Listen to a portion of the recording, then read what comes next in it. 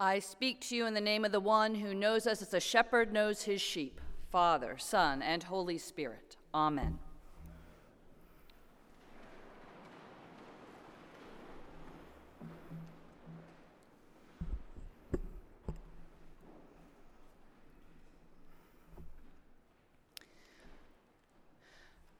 Many of you know that a great man of faith, of wisdom and tenderness, died this past week.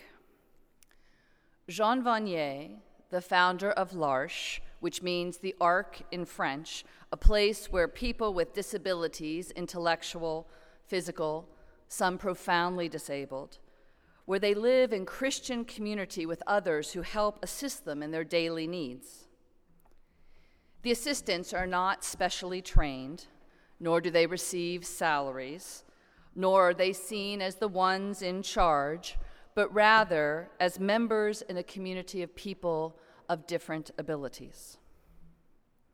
L'Arche began decades ago when Vanier, son of a prominent Canadian family, former commander of an aircraft carrier, a professor of philosophy, it started when he was moved while visiting a friend in France who was chaplain to men with intellectual disabilities. Vanier was distressed to see some 80 adult men corralled together at a run-down asylum with little to do other than to walk in circles day after day. Inspired by his faith and believing that it ought to be different, Vanier bought a small house and invited 2 men from the asylum to share his life there. From that one little ark has sprung up a community of over 150 houses around the world. What Vanier learned over time is the importance of belonging to one another. He learned that what we truly long for is to be in relationship, to be cared for not because we are productive or powerful, but just because we are. At L'Arche, much of the communication is through the tenderness of caring for bodies, not on agreeing on philosophical principles or even on having conversations. Rather, as Vanier says, L'Arche is based on the body and on suffering bodies. They are seen as useless, and so we welcome those who apparently are useless. It's a suffering body which brings us together. It's our attention to the body. When somebody comes to our community and is quite severely handicapped, what is important is to see that the body is well, bathing, helping people dress, to eat. It's to communicate to them through the body. And then, as the body can become comfortable, then the spirit can rise up. There's a recognition, there's a contact, there's a relationship. It is through their vulnerable bodies to one another and trusting one another with those vulnerable bodies that the people of L'Arche learn to rely on, to believe in one another. And that doesn't happen right away.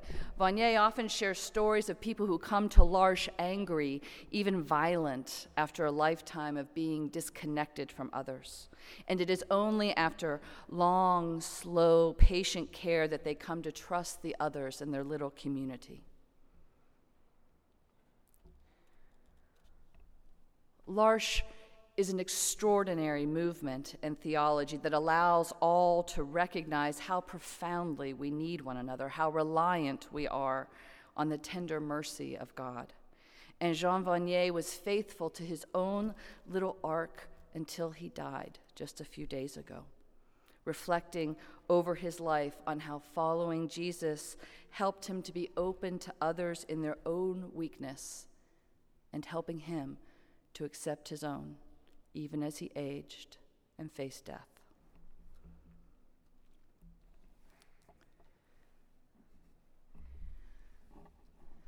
This slow learning of one another, this growing trust and reliance on another, these are not the things that the crowd asked Jesus for today. When he's visiting the temple in Jerusalem, the people there demand that he provide proof of who he is, asking, "How long will you keep us in suspense? If you are the Messiah, tell us plainly," they demand. Like so many of us, they want answers, they want clarity, reasonable proof before they decide how they will interact with Jesus. And then we hear what sounds like a very harsh answer from Jesus. He doesn't say yes or no to the question. Rather, he says to them, "You do not believe because you do not belong to my sheep. My sheep hear my voice. I know them, and they follow me." And suddenly, we hear every argument ever made by any Christian about what we must believe in order to be saved. We hear every bit of toxic theology that tells us we must believe the right things in order to be insiders, and that those who don't believe the right things are condemned.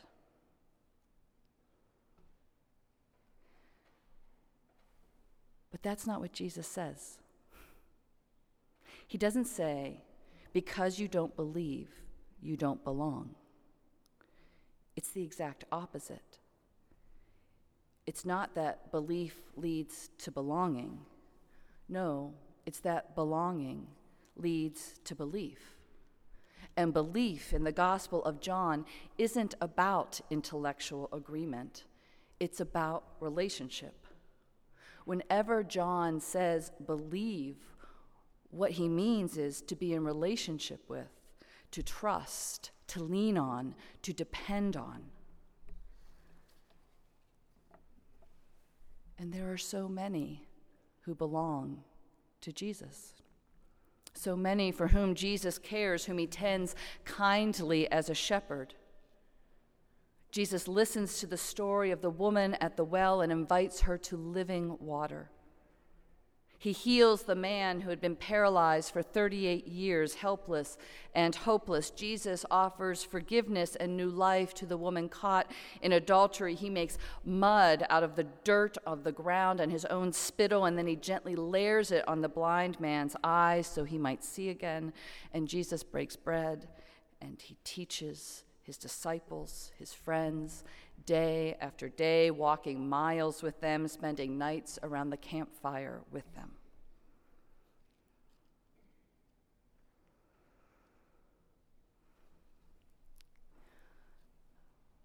Jean Vanier was a philosopher who was a great expert in Aristotle, a theologian, a lifelong student of Scripture. But he did not convince those in the L'Arche community that he loved them, that they could trust him, trust one another through intellectual arguments. Rather, it is in the day in, day out acts of bathing and feeding, praying and laughing together at any L'Arche community that allow people to belong to one another, to believe in, to trust in one another.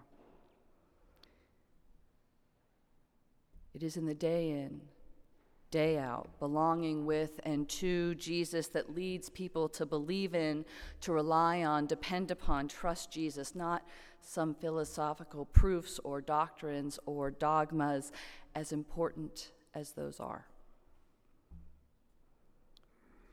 And thank goodness, we don't have to rely on our own intellectual abilities or our own willingness to assent to a myriad of beliefs before we can belong to, trust in God. Instead, if we can relax our grip on our own power, our own trust in ourselves, our need to make ourselves perfect for love, and instead allow ourselves to belong to the Good Shepherd, well, we will find that we believe in, rely on, depend on, trust in him. In the name of the Father, the Son, and the Holy Spirit. Amen.